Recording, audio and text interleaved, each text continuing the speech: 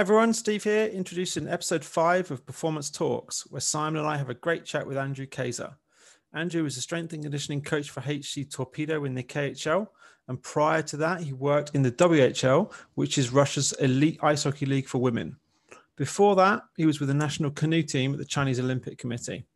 We have a lot of shared experiences, as you can imagine, so this talk focused quite a lot around ice hockey, Andrew's experiences in Russia, and how he's experienced working in both men's and women's ice hockey.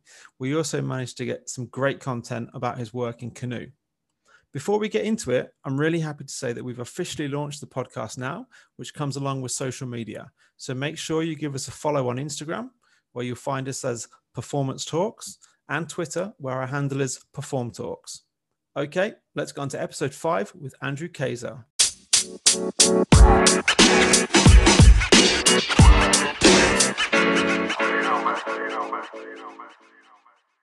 Okay, guys, thanks a lot for having me. I really appreciate it.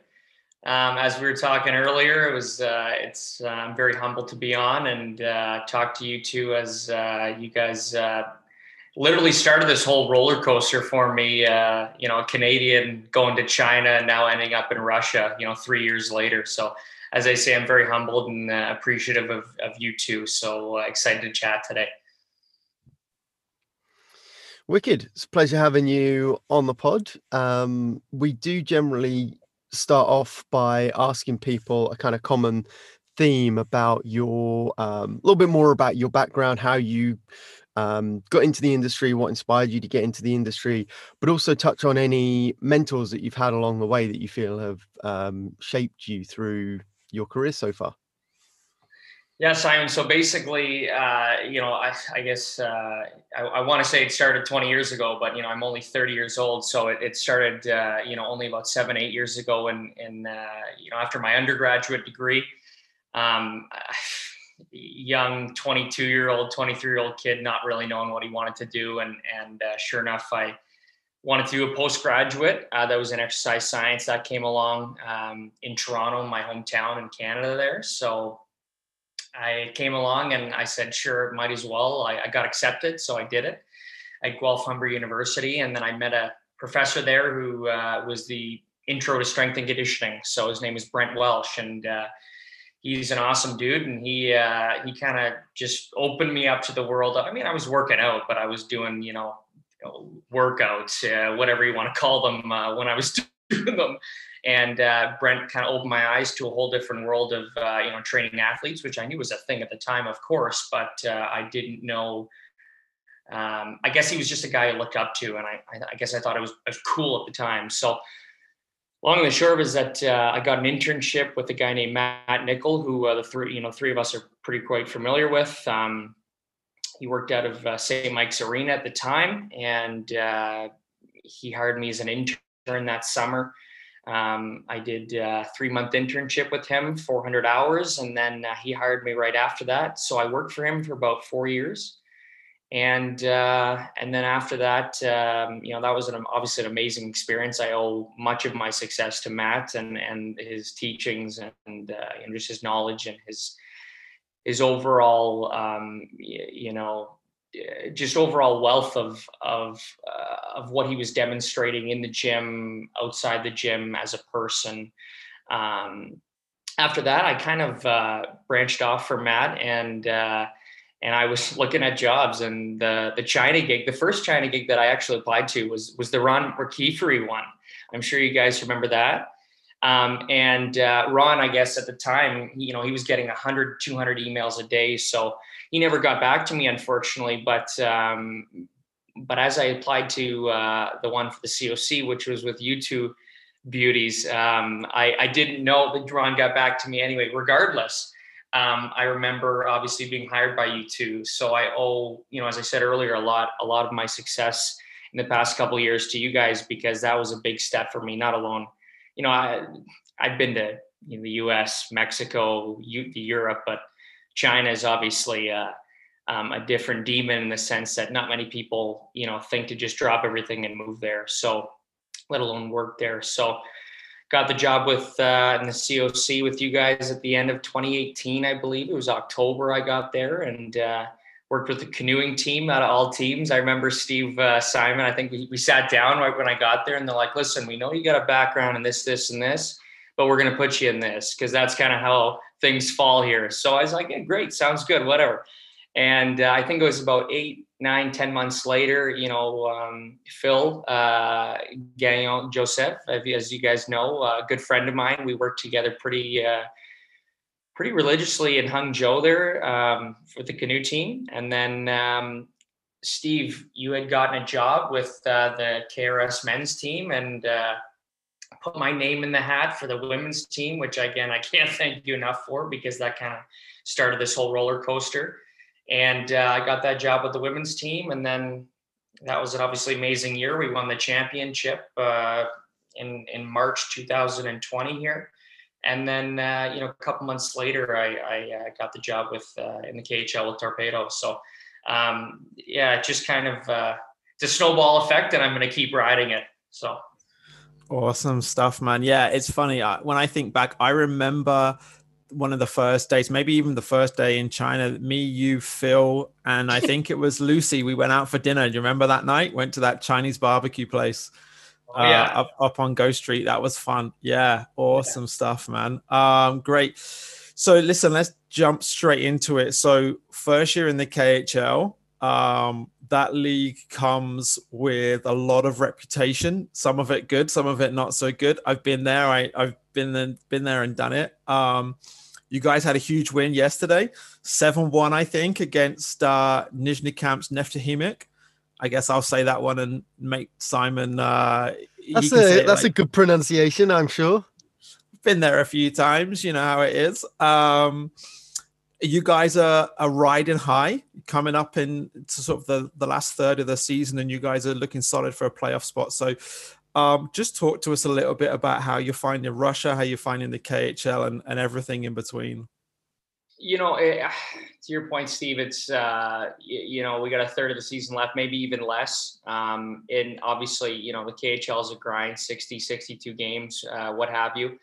I've been in Russia obviously a lot last year. So I knew what to expect. And we actually came to Nizhny because they have a women's team here. So, I've been in Nizhny. I'd been in Nizhny twice before actually, living here while I work now. I really love Russia. I mean, Moscow or St. Petersburg, as I've said to many people, I'd live there. Moscow's 20 million people, amazing city, but I find St. Petersburg one of my favorite cities in the world. The league's amazing. I mean, what a league though! Like just the distance it covers. I mean, you look at the scale of Canada and the US and the NHL, and 5-hour flight to Vancouver, from Toronto, and then you're looking from Toronto to LA, which is maybe six hours. I don't know, but and then you look at a flight from maybe even St. Petersburg to Amur, which is like 10 to 12 hours, which is just absurd to think about it. So just an interesting league, and obviously it spans over 5 countries this year because Chinese team obviously moved to Moscow. So.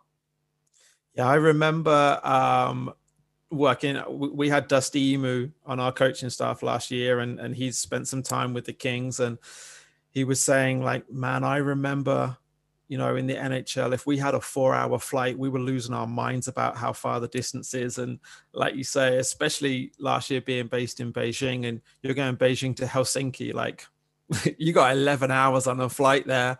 So it's pretty tough. I'm interested to know how you're finding Nizhny Novgorod, because I only spent, the usual 48 hours there, and man, I couldn't wait to get out of that city. But I know it's meant to be quite a nice city, so I'm interested to know what your take on it is. And it's funny you say that. So when we came with the women's team, you only see maybe an eighth of the city, and you're going, wow, this city's probably 200,000 at best. And sure enough, little did I know it's 1.3, 1.4 million. So like massive city that's surrounded by river. And yes, winter in Russia is the majority of the season. So when I got here in August, summers are gorgeous here and the city's actually pretty nice. So there's some great areas, especially downtown. The outskirts, I've never really been there, but, I actually thoroughly enjoy the city. I mean, with the limited area I've seen, of course. Wicked. Sounds awesome. I remember, Steve, when you first joined the league and you sent me a map of all the cities that you're going to and the various flights and things, and it's just mind-boggling. I mean, we're obviously both British, and like living in the UK and Europe, distances are really really small, and I thought Canada was something, but then when you get to Russia, it's on a whole new scale. So that's pretty cool.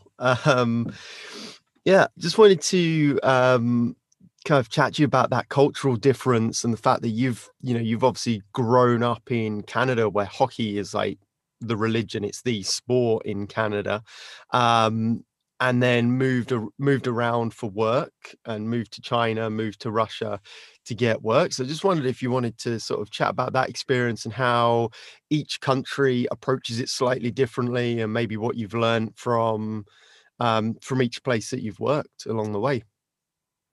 Well, I know that the three of us can speak on the Chinese cultural differences, just in the sense that I feel North America, there's a plan. There's always something like, this is what we're going to do Monday. This is what we're going to do Tuesday.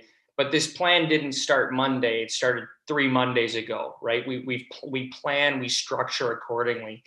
I found in China, it was a lot like, and today we're doing this. And it was like, that takes weeks of planning. So that was obviously different for me. But you kind of, sink or swim. I mean, I learned that pretty quick. And I'm sure, I know the three of us learned that pretty quick, in the sense that, if you're given a task for that week, it's got to be accomplished. And I know, the canoeing team, just to speak on my experiences with the canoeing team, with the COC, we'd have weekly Sunday meetings, and they'd be 3-4 hours. I know you guys have been in those meetings or longer meetings, and, you don't know what's going on half the time, but your interpreter is talking in your ear very quietly. And then sure enough, they're saying something that you're like, you totally don't agree with. And then you say something, and then it's another hour conversation. And then, it just snowballs. So I found it was better just sometimes to, just nod and smile, and then, talk to your coach afterwards and kind of come to an agreement on whatever the case was. Yeah. On that note, how are you finding the language? Obviously, we've all been in China, and some teams you get interpreters, some teams you don't. I know that your head coach am I right in saying he's like half Canadian, half Russian? Is that correct? I'm not sure, but he speaks both languages, right? How do you get on with the players and the league in general with stuff like the language barrier? So with my team, it's actually, it's quite great. So all my coaching staff is fluent in English. And they're also, all 4 of them are fluent in Russian. So David Nemirovsky was born in Toronto, Canada, but he's also, his family came from Russia. So he has dual citizenship. My assistant coach, Sandis Ozilic, which is a huge mentor of mine, as well as David is. Sandis is fluent in Latvian, Russian, and English. Artyom Chubarov, fluent in English and Russian. And then, Volvar, goalie coach, is fluent in like 4 languages. So these guys are they're mid 40s, early 40s. So they've been around the block a couple of times, and all of them played the NHL. So they've learned English from the NHL and brought it back and just kept going with it. Now, the support staff, they speak little English, but you just find a way to communicate. And at the end of the day, you're all working towards a common goal, as you guys know. So, and you speak the hockey language. Like, the equipment managers and I get along amazing.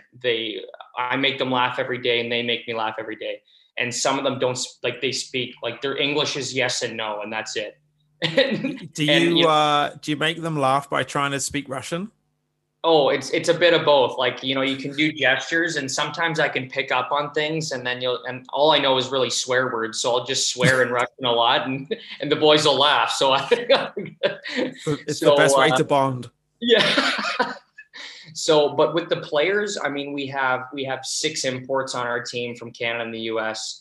And then oddly enough, a lot of our Russian guys played in the OHL. So they know a little bit of English to a lot of English. So, and then our better, you know, like there's a big range on our team, but I would say majority, probably 3/4 of our team speaks English. So I'm quite fortunate in that sense. That's awesome, man. And I've seen, certainly it looks like from your pictures from social media, that you get to go out on the ice with them as well. I don't know how much you do. That was something I never got to do last year. So I was strictly doing everything off the ice. I'm really interested to sort of hear from you about how you get involved, you know, and how it differs from being in the gym with them and sort of stuff you're doing there, and then what you're doing on the ice with them as well. So the on the ice is, I generally do it for rehab purposes only. So, you know, we've had a couple incidences this year. Obviously, you guys know men's hockey, you know, you're playing an amplitude of games in a short period of time. Injuries are bound to happen. So we've had a couple adductor issues. We've had a couple, you know, knee issues. We've had a couple just standard hockey injuries that I've had to bring guys back with. So the first couple skates, you know, maybe for the first week or 2, depending on the injury, I will join the guys for, you know, just going out there, you know, getting a feel for the puck, some easy conditioning drills, circle drills, flow drills, but just one-on-one with me, receiving a pass, stick handling, receiving a pass and shooting.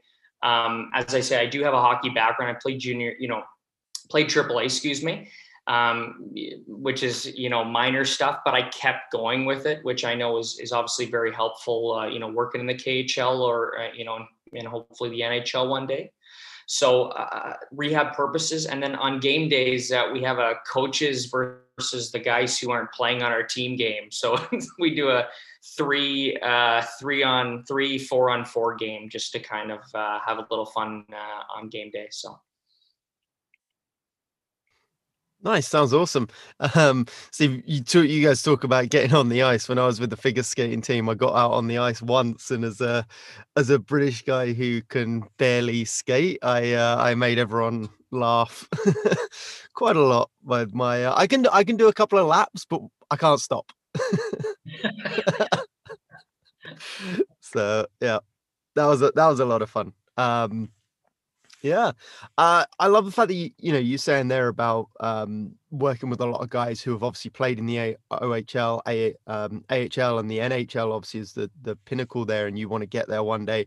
How does it feel for you, having grown up in hockey and sort of grown up in Canada, like I said before, where it's basically a religion, having to move abroad in order to get a job in the sport that you love? Yeah, you know, that's a great question. I know the 3 of us have all done that, and you know, we've sacrificed, you know, once, twice, 3, 4, 5 times, whatever the case may be. You know, I've been overseas now 3 years since, as I said, October 2018. So, you know, it does take a toll. You know, I have a longtime girlfriend back home, and obviously our relationship is. You know, it's very strong, but obviously it could be a lot stronger if we were, you know, together all the time.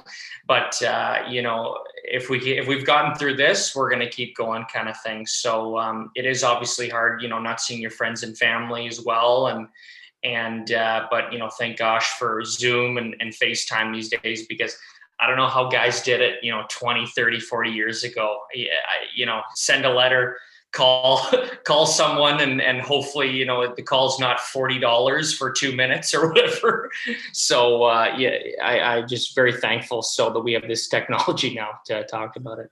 Hey, listen, I'll tell you a story here. I will not name the person, but somebody I have worked with in the past did not need to do the job he was doing, did not need to live halfway around the world. And when I asked him why he did it, he just said, listen, if I had to live with my wife for 365, we would be divorced for sure. It's like, so this is the way that we stay married. So yeah, but man, I feel you know, we've all been there, we've all done it, and it's really tough. It's interesting. I've been chatting to a couple of young coaches over the last few days as well. And there's this I don't know, this thought or this perception about the industry itself, and that there's no jobs or jobs are impossible to get. And I just thought the three of us, it's a nice little segue to sort of chat a little bit about the industry and the sacrifices that you have to make, I guess, isn't it? Because people will say to you, oh, there's no jobs or there's no money in strength and conditioning. And like, you know, without banging on too much, we've all had great jobs. We've all earned pretty good money. The jobs are there. I just think that sometimes it's the people don't want to do what it takes to get those jobs. You know, I'm teaching now at university, and the students are saying to me, like, you know, I don't even know if I want to work in strength and conditioning. Like, I could go and be a manager at McDonald's and earn more money than this. And I'm like, well, if that is the limit to your employability, you're probably not a very good SSC coach. You know what I mean? Like, it sounds brutal, but if you can't get a good job in this industry and you can't get a good salary in this industry, either you aren't very good or you aren't prepared to sacrifice. I don't know what you guys think about that.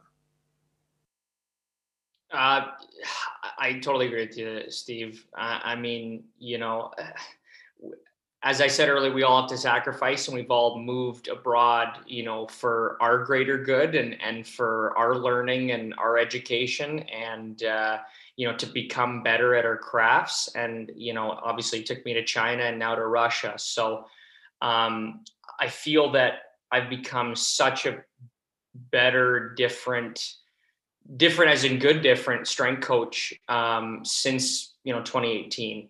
I look back at 2018 me, if a player didn't do something that I gave him or her, I would get paranoid. I would like, well, why didn't you do it? I gave it to you. You did your own thing. How dare you? And now 2012, 2021 Kaiser is more, you know what? Sure. If you don't want to do my program, which is it for your greater good, then you can do what you want, but make sure you always come back to me. My program's there for you to do, but if you don't want to do it, then to each his own, right? But I've built that buy-in with the boys that they always do my program, and they always reach out to me, you know, via text, or if they don't understand something or whatever. So I think that's, you know, speaks to, you know, not only what I've been doing, but what you guys have taught me as well. So.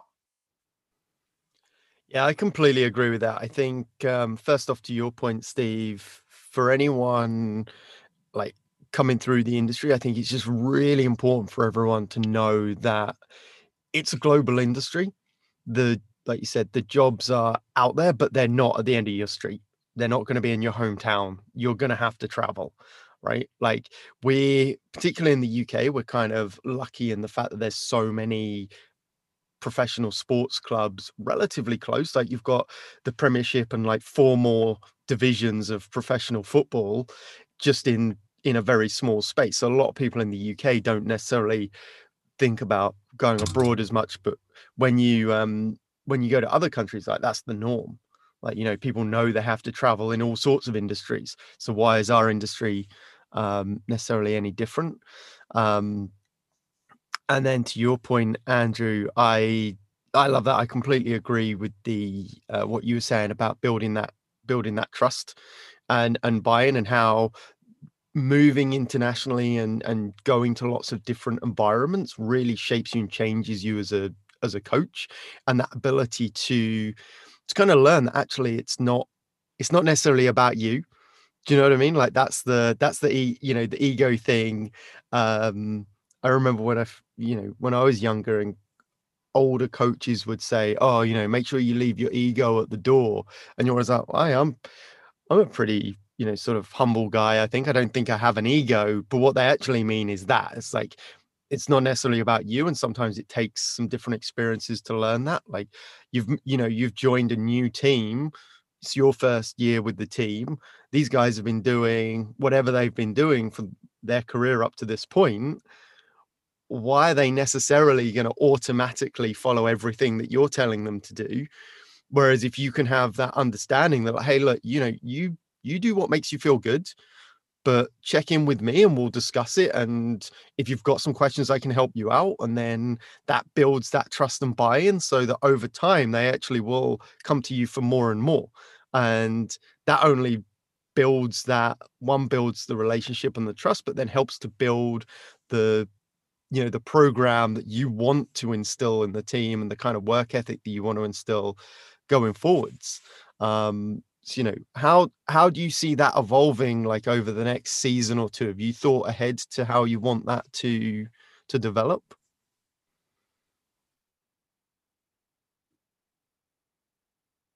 Yeah, basically, great question, Simon.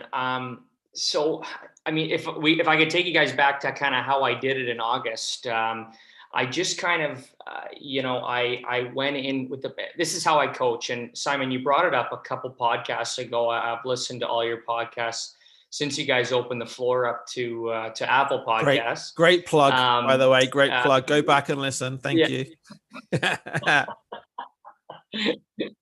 But nobody cares how much you know until they know how much you care. And Matt taught me that years ago, and that has been my mantra, if you will, as a strength coach. I care. I genuinely care about these guys, and I'll go above and beyond if need be, whether it be a simple text at the end of the day. Hey, how's your shoulder? Hey, how's because I actually give a crap. I don't know if we're bleeping things out here, so I'll just stick with say what you like, mate. It's fine. 13 language. It's not spitting chicklets. So, but I actually care about these guys, and I want the best for the team, and I want the best for them as a human. You think human first, athlete second. So that's kind of, again, how I coach. So I started with that in August, and it took me a good month of grinding. But then as soon as you have the boys on your side, they will do whatever you tell them to do. And, Steve, that's something you taught me years ago. That's something, a good friend of mine, Sandis Ozolich taught me, who's my assistant coach here. If you can build that buy-in and show them that you actually care, they will run through a wall if you tell them that's good for their hip flexors or whatever, so I did that all year, and it's been really successful for me. Now, building on it for next year, obviously I'm on a 1-year contract, so who knows where that could take me for next year, but I'm going to do this similar approach. And what I found about our industry and not only strength and conditioning, but the ice hockey industry, is that everybody knows everybody. So, I've always tried to be a good person and a good guy, and just, as you guys know, that's who I am. I've never been a bad person, or genuinely chirped other coaches for doing, exercises that I don't necessarily agree with or whatever. That's kind of not me. But who knows what'll happen for next year, because, as you said, everyone knows everyone. And it's one of those, hey, someone's looking for this, someone's looking for that. And sure enough, you get an interview somewhere, and who knows? So I don't know, but obviously you guys know my ultimate goal is the NHL. So who knows where that could lead. So. Yeah, that's such a huge point, again, for those younger coaches as well, isn't it?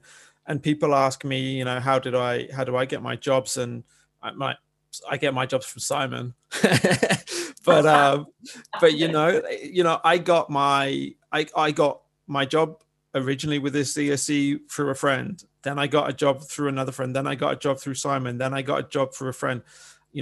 Again, when I had that opportunity, when I was with Red Star and they asked me, did I know anyone to go and work for the women's team? You were the first person that I thought of, because I've worked with you.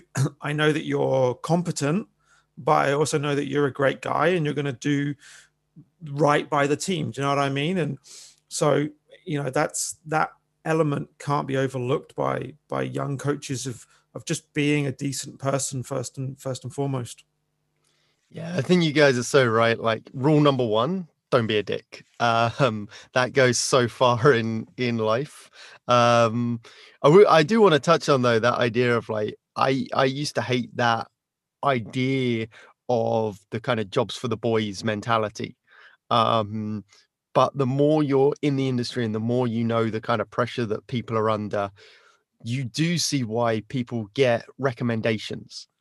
And you know, it's not a case of, you know, you getting hired just because Steve recommended you. It's like people are just doing their due diligence, saying, hey, let's ask all the people around us that we trust, is there anyone that you know of?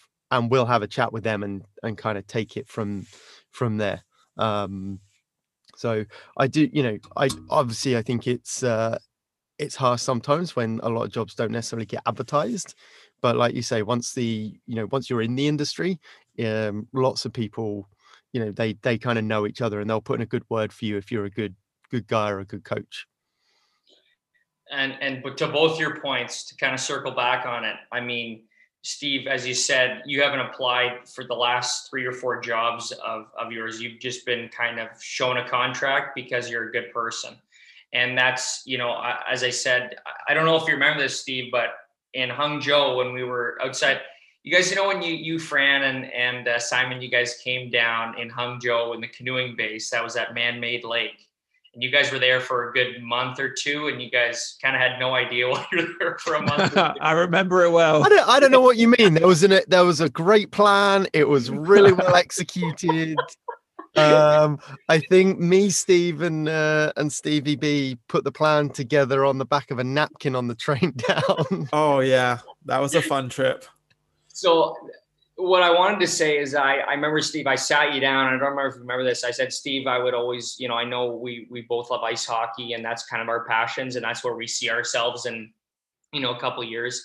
I said, I'd always love to work for you or work beside you.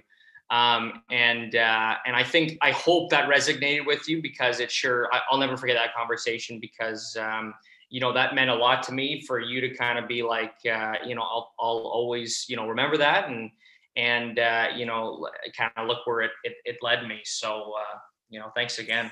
Yeah, Bud, we were sat down outside the restaurant. I remember it very well. Yeah, great conversation. And yeah, like I said, it stuck with me. And you were the first guy I thought of when that women's team job came up.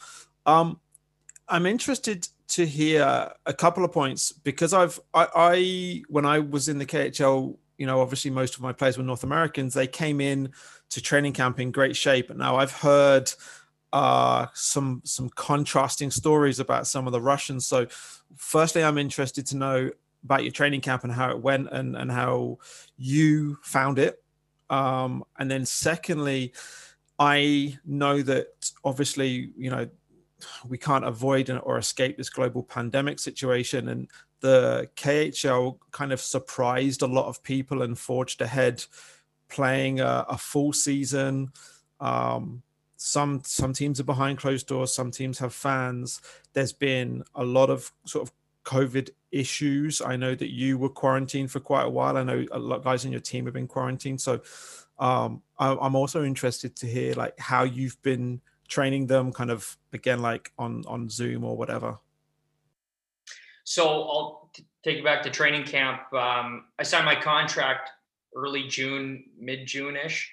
And then, of course, visa stuff with everything going on right now in the world it took me about 5 weeks since signing the contract, 5-6 weeks to actually getting to Russia. So I didn't get to Russia till about the second week of August. Now, training camp starts mid-July in the KHL, as you know, Steve. So luckily enough, I have an assistant strength coach. His name's Andre, and he's been just fantastic this year. He's great.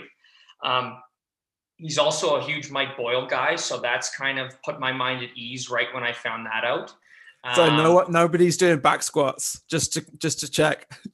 Well, no, he would. It was my programming for one part. So you know, the 6 weeks of training camp, which is, I think, obviously way too much for the guys. 3-4 weeks, I think, is more than enough. Personal opinion, but. Anyway, regardless, 6 weeks was all my programming, and I would just put, you know, the YouTube video beside it. And I actually still used a very edited version of your database that you guys use for the Chinese Olympic Committee. So it's very edited now my way, but I still have that same, you know, session template and, you know, but I just loved it. So I just stuck with it. So Andre was great. We communicate daily, and he would kind of fill me in on how the boys were doing. We had an RPE scale going for the guys. So of course, there's little I could do. Being there is one thing, and I always like to coach presently. I hate, doing remote stuff. That's not me. I love in-person stuff. That's kind of always how I've been. So the training camp was great. And then I got there, and then the last 2 weeks were great. And then we had a tournament in St. Petersburg, and then season started. But everything was great when I started to get there, but everything was, my mind was at ease the whole time because Andre was more than capable of doing it. So that was obviously good. And Kevin Chapman, our good mutual friend, was the strength coach last year of Torpedo. So he coached a lot of these guys. So form-wise, I didn't have to worry about that too much. And also Andre was great with that as well. So obviously when I got there, I like things done a little bit differently. So technique was a little heightened when I got there. But regarding COVID, yeah, I mean, you're seeing that now in the NHL, right? Postponing of games because of guys probably getting it, and they're keeping it hush hush, and that's kind of what happened in the league here. And it went through our team, and I got it personally. You had to do the 2-week quarantine, and our team kind of powered through it. And we had guys getting called up from the tier 3 team to play, and 16-year-old kids were playing, and we went on a bit of a tough stretch there because we literally had no players because everyone had to go into that immediate 10 to 14 day quarantine. So that was obviously a little hard on the team, but it happened early on in the year, and then we've been strong ever since. So I feel very safe though over here, in all jokes aside kind of thing. We get 3 tests a week still, and we get 2 antibody blood tests a month. So our doctors are all over it. And they really take good care of us. So. Nice. That's good to hear that they're looking after you and you're getting so much sort of regular testing and things like that. What kind of shape were the players in when they came into the in for the preseason? Because I know you hear all sorts of stories of players just kind of like going off the rails a little bit in the off season, and even going back into the NHL, and you've got some guys, Steve, you would talk about it a little bit, and some of the guys some come in great shape and are really pumped for the season and ready to go, and some guys have just been hanging out with their mates and haven't even thought about a gym or an ice rink for weeks. So what was your experience there, and how do you differentiate between those two kind of pools of players? Should I say, like, you've got, you eventually need to get everyone kind of on the same page, but how do you deal with those two kind of different groups of players? Well, I would generally, we do a team workout, obviously daily, and ice. And then David and I, we communicate daily, just like you and Kurt did all last year, Steve. You're always talking, you're in the coach's room. Hey, who needs this? Who needs that? This this guy's slow as molasses. We need to get his bum going, kind of thing. So, I would have them either guys would be overweight, so they'd enter the fat camp, as you guys know, a lot more bikes, strict eating requirements. You hear that story of Dustin Byfuglien when he showed up like 30 pounds overweight to Winnipeg Jets training camp, and they had him eat every meal at the rink and do 2 workouts a day kind of thing. That's what we do for some players if they were extremely overweight. So we had 1 case this year, but these guys are pro athletes at the end of the day, so they can drop weight pretty quick. So that's how we would kind of get everyone on the same page. Obviously there's always going to be some, dangling fruit, if you will, but we try to keep everyone on the same page. But the 4th line guys, you can do so much, but they're getting limited minutes. So try to keep them, aerobically and most aerobically fit and mostly alactic as well. So, as I say, you're just trying to do what you can every day to make everyone better. And whether it be a new foam rolling technique you're teaching a guy, or just to get, just landing mechanics, who knows? Yeah, man, like you say, it's really hard in that league, isn't it? Because the travel is just absolutely crazy, and the game schedule is absolutely crazy. How have you found it? Obviously, you travel away with the team, and have you found going rink to rink and trying to get workouts in, and sort of how have you adapted to that situation? So as you know, Steve, I think the only league requirement is like 4 or 5, 6 bikes, and maybe a barbell, and a couple of plates. So, you're being inventive as possible. Obviously I have my gym bag, my travel bag, which is a lot of bands, a lot of mini bands, Eric's pads, any type of thing I can think of. The soccer ball, God forbid you forget that.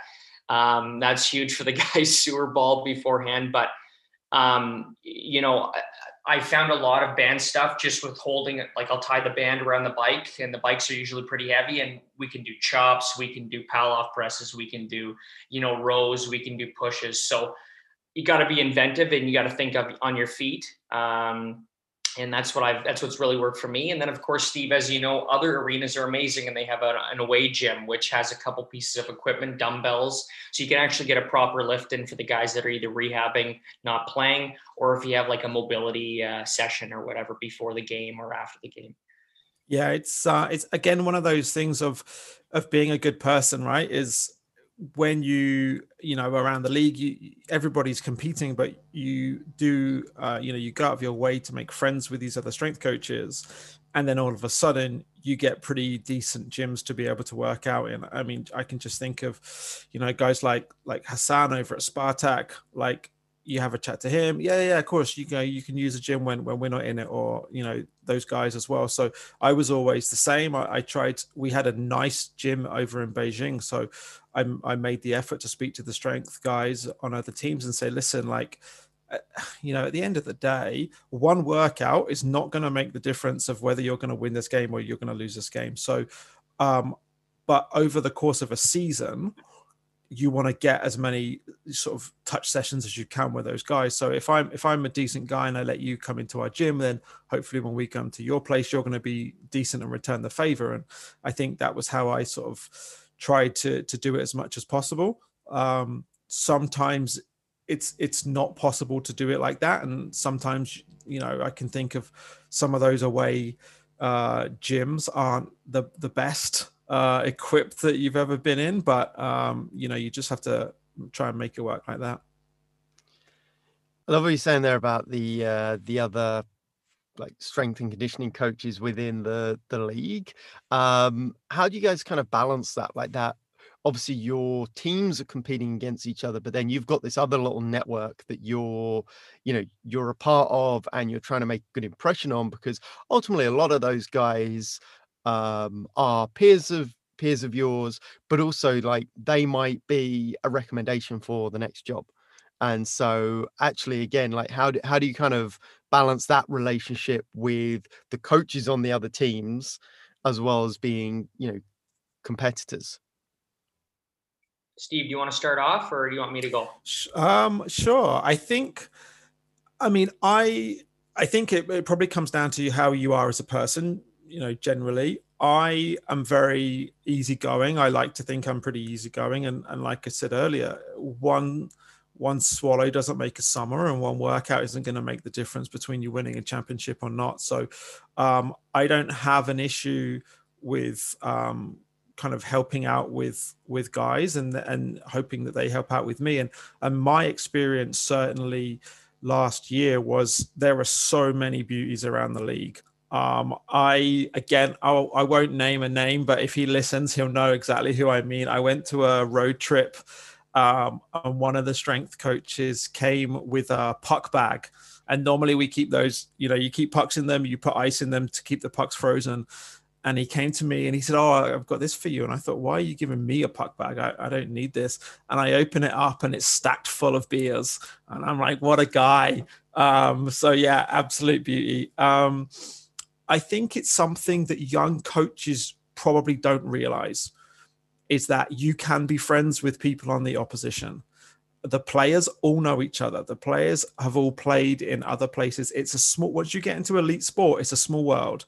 So all of the players that I knew, you'd catch them after games chatting to opposition because they know them.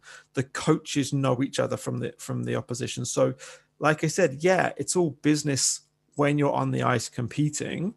But aside from that, you will, it's not uncommon for coaches who know each other from previous situations will go out for dinner together. Strength coaches will do the same thing, or guys will grab a workout. I've got a great photo actually of Cax and Chappie having a workout together. I think it was over summer in Toronto, maybe. But everybody knows everybody, and people are pretty friendly about it. Yeah, I mean, to your point, a great example was, a couple days ago, we were in Moscow playing Avangard, and Brendan Bovey, who I got introduced to through Chappie and Steve, you obviously told me to reach out to him. Great guy, like awesome guy. He reached out to me 2 days prior. What do you need? Let me know. Text me if you want to use our gym, no problem. But I had reached out to Brendan in the summer, and we had jumped on a couple calls, and I said, how's the situation over there? What's going on? Is the league following through? And he's been in Russia for years, as you know, Steve. So he was, he's been sending me links for getting equipment, and it's just small stuff that, would take me an hour. It took me 2 minutes because of Brendan. So, I can't thank him enough. And they're going to be, in our barn in a couple of weeks. So I'm just going to return the favor. And that's just kind of how it works. And I haven't met Hassan yet, but we play them next week, so that's a text that's just going to happen, and that may come in our bar in a couple of weeks now. So, they're both a couple of beauties. Those guys, Brandon and Hassan, they're both awesome. They were so helpful to me in the league, and like you said, there's no issues around the fact that you're the competing team. So yeah, a lot of respect for both of those guys. Yeah, sounds wicked. Obviously, your last team, Andrew, was a women's team. So you've now worked in both sort of professional men's and professional women's hockey, and you touched on the canoe team before. Just wanted to ask you a little bit about the difference in the culture and the approach to the game between the men's and women's teams. And then finally, maybe if you want to touch on how you approached working in a different sport when you were back in China. So I would say that the biggest difference for me, could I touch on just basically anything regarding men's or women's hockey? Is that you kind of want me to go off? Just want to know what the culture's like, how the athletes react, what they're looking for from you. Are they looking for certain things that are a little different, or how do you approach that? Well, first off, we had 28 season games over the course of 5 or 6 months. So whereas the KHL is 60, 62. So that's obviously a huge difference right there. In December last year, I got 3.5 weeks off. I remember telling Steve, I'm going home for 3 weeks. He couldn't believe it. Like, it was like, what? So, that right there is huge. So we didn't really do heart rate monitor stuff. There was no need for load monitoring because they don't play enough to load monitor. We played twice a week max, and they were back-to-back games. So, with my head coach at the time, Brian Adolski, and assistant coach Max Markowitz, who are, again, still good friends of mine to this day. I still keep in touch with them. Those guys were amazing. They educated me a lot on the female side of things because Brian's been in female hockey for 12 years. So he showed me the differences. Just small things like all these girls are severely educated. They've all done a university degree. Some of them have done a master's degree. Now, I'm not saying that male hockeys aren't educated, but most of them don't have a 4-year degree. So that's something I knew right there. A lot of the girls were very, very smart in the sense that they could hold a highly educated conversation with me. Not that the males can't, but it's just like that's kind of the discrepancy, if that makes sense. They also, the care and the learning for their bodies was really apparent from what I remember with the girls, is that they wanted to know why with everything. And it made me a better coach because I would have to obviously know what the hell I was talking about. Well, do this. Well, why am I doing this? And this, and this. Okay, do it. We couldn't always have that conversation because sometimes I just need you to move some weight. But, at the end of the day, with the boys, it's the same thing. But you can always tell them, hey, this is why we're doing this. Okay, coach, I'm doing it right away. There's no, let's have a conversation about this. So that was something I noticed right away. The other thing is just how just the culture was different. So, you guys know with males and females, it can very, very different. Excuse me. It can be very, very different at times. So like the boys, they roll with the punches. Whereas the women, sometimes, they would nitpick at small things. But that would be no issue. And they would just generally for example, let's go to the food. So, the girls would be like, well, let's make sure this and this is there. Whereas sometimes the boys are like, oh, great, we have this, and this. So that was kind of some things that I noted that were just small differences. Overall, I loved working with the women's side. It was an amazing experience, and it obviously got me to this experience. But that's kind of generally the general small things I found that were different. That's awesome, man. And you worked with some pretty big names in women's hockey, eh? There was some kind of Olympic stars in that team last year as well. So that must have been a pretty cool experience. That was awesome. I mean, Alex Carpenter and she was an amazing athlete. She's one of those girls that'll do anything you tell her in the gym. She's a Mike Boyle girl. So I have a small relationship with Mike, whether it's just emails and a little bit of FaceTime, but nothing too extreme. But, I kept in touch with Mike throughout the whole year while I was training Alex, Megan Bozak, Nora Ratty, Jessica Wong, all team USA girls, Team Canada and Finland, respectively. Awesome. So let's just go back into China. I don't want to give you PTSD, but we'll go back to that training base in Hangzhou. You came across and you worked with the canoe kayak team, right? Completely away from hockey now. How was that as an experience for you? I know you'd not worked in that sport before. So how did you find that? How did you approach it? What were your sort of experiences there? Well, I was blessed to have Phil with me, amazing athletic therapist. Philip G. Joseph, he was just amazing. We had Lucy as well, Lucy Nanjun, who I still keep in touch with, and I still keep in touch with Phil on a weekly or monthly basis because it's always nice to pick their brains because they're great physios and athletic therapists, respectively. But my first thing was that we had Sasha Alexander as our head coach, and he was at the mixed coach at the time. Now he's the head of the female side at the time. So, or now he is, excuse me. But Sasha is a student of the sport. He was an Olympian, and now he's been coaching it for 30 years. So the first 2-3 weeks, Phil and I just sat down and absorbed from him. And, what do you want from us? And here's what we can offer you from what you've told us. What do you think? And so it was, I've never done that before because he's always used to just bench press, bench pull, max back squat, stuff like that. But he was a very open-minded coach. And he was very an outside the box coach. So Phil and I knew we could, maybe bend him in a little different direction. Because as we know, canoeing is a unilateral sport. And so they're super imbalanced with their hips. So we did a lot of, mobility sessions with the girls, a lot of strengthening their non-dominant legs. And he loved it. He thoroughly bought in. And the best part about it was every 6 weeks we tested and our results kept getting better. So he obviously was like, okay, this is amazing. Let's do less of this and more of what you're doing. So we kept kind of building blocks, if you will. We kept building slow by slow with him and he loved it. And I mean, we worked with him for 8-9 months and it was very successful. So I loved it too, because he was just a hilarious Serbian guy that, never was never too far away from a beer. So he was an amazing guy that, I learned so much from. And actually, we still keep in touch, whether it's just like, once a month, but he's just the type of guy that you just want to keep in touch with still because he's such a good person. That's awesome, man.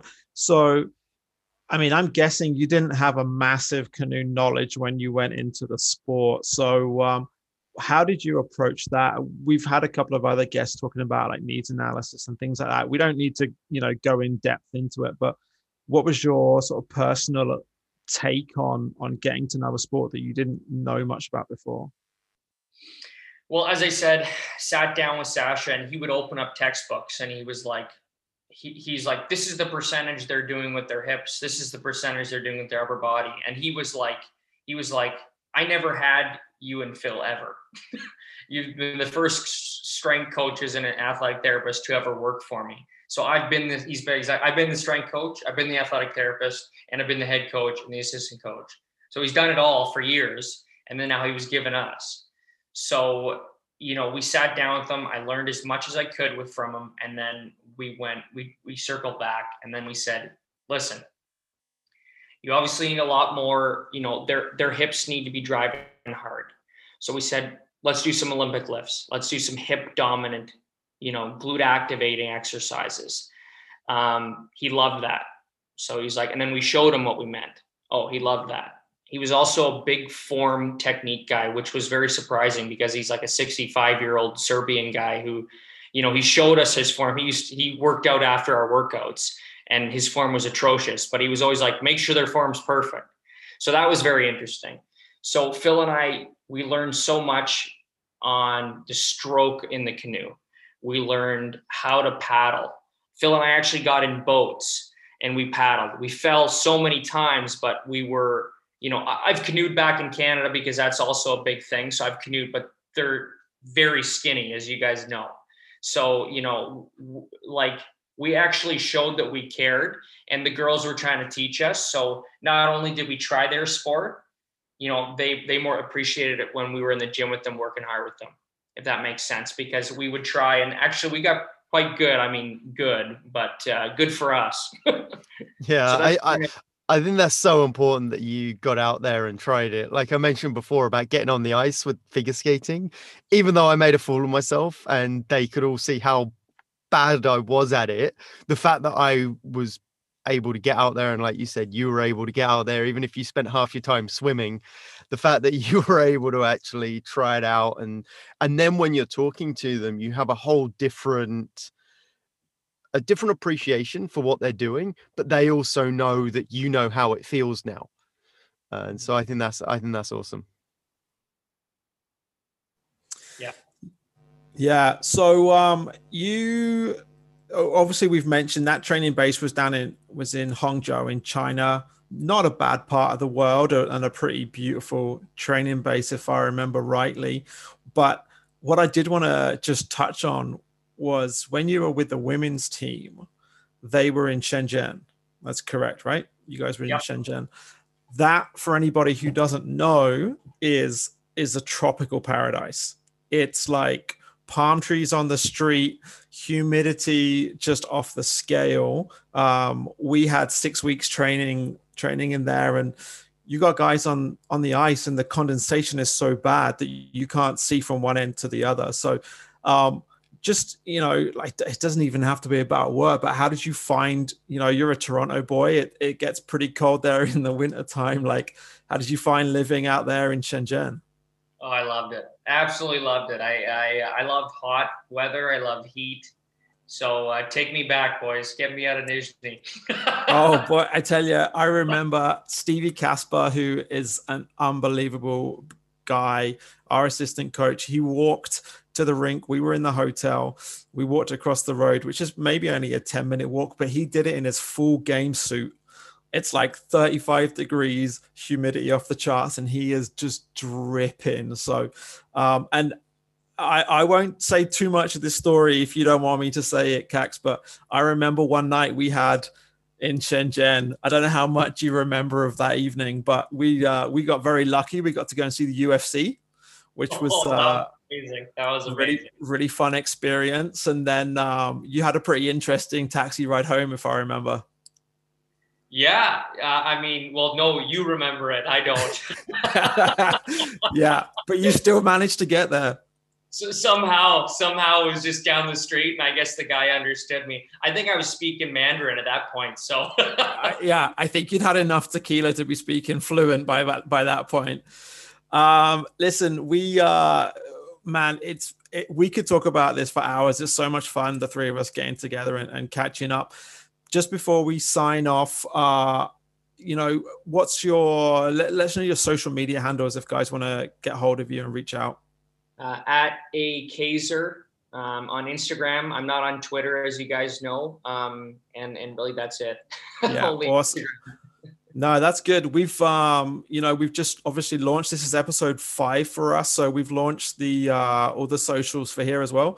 So you can find us on Twitter at Perform Talks, and you can find us on Instagram at Performance Talks. So Cax, I mean, it's just been an absolute pleasure, my man. It always is. We have a lot of good fun.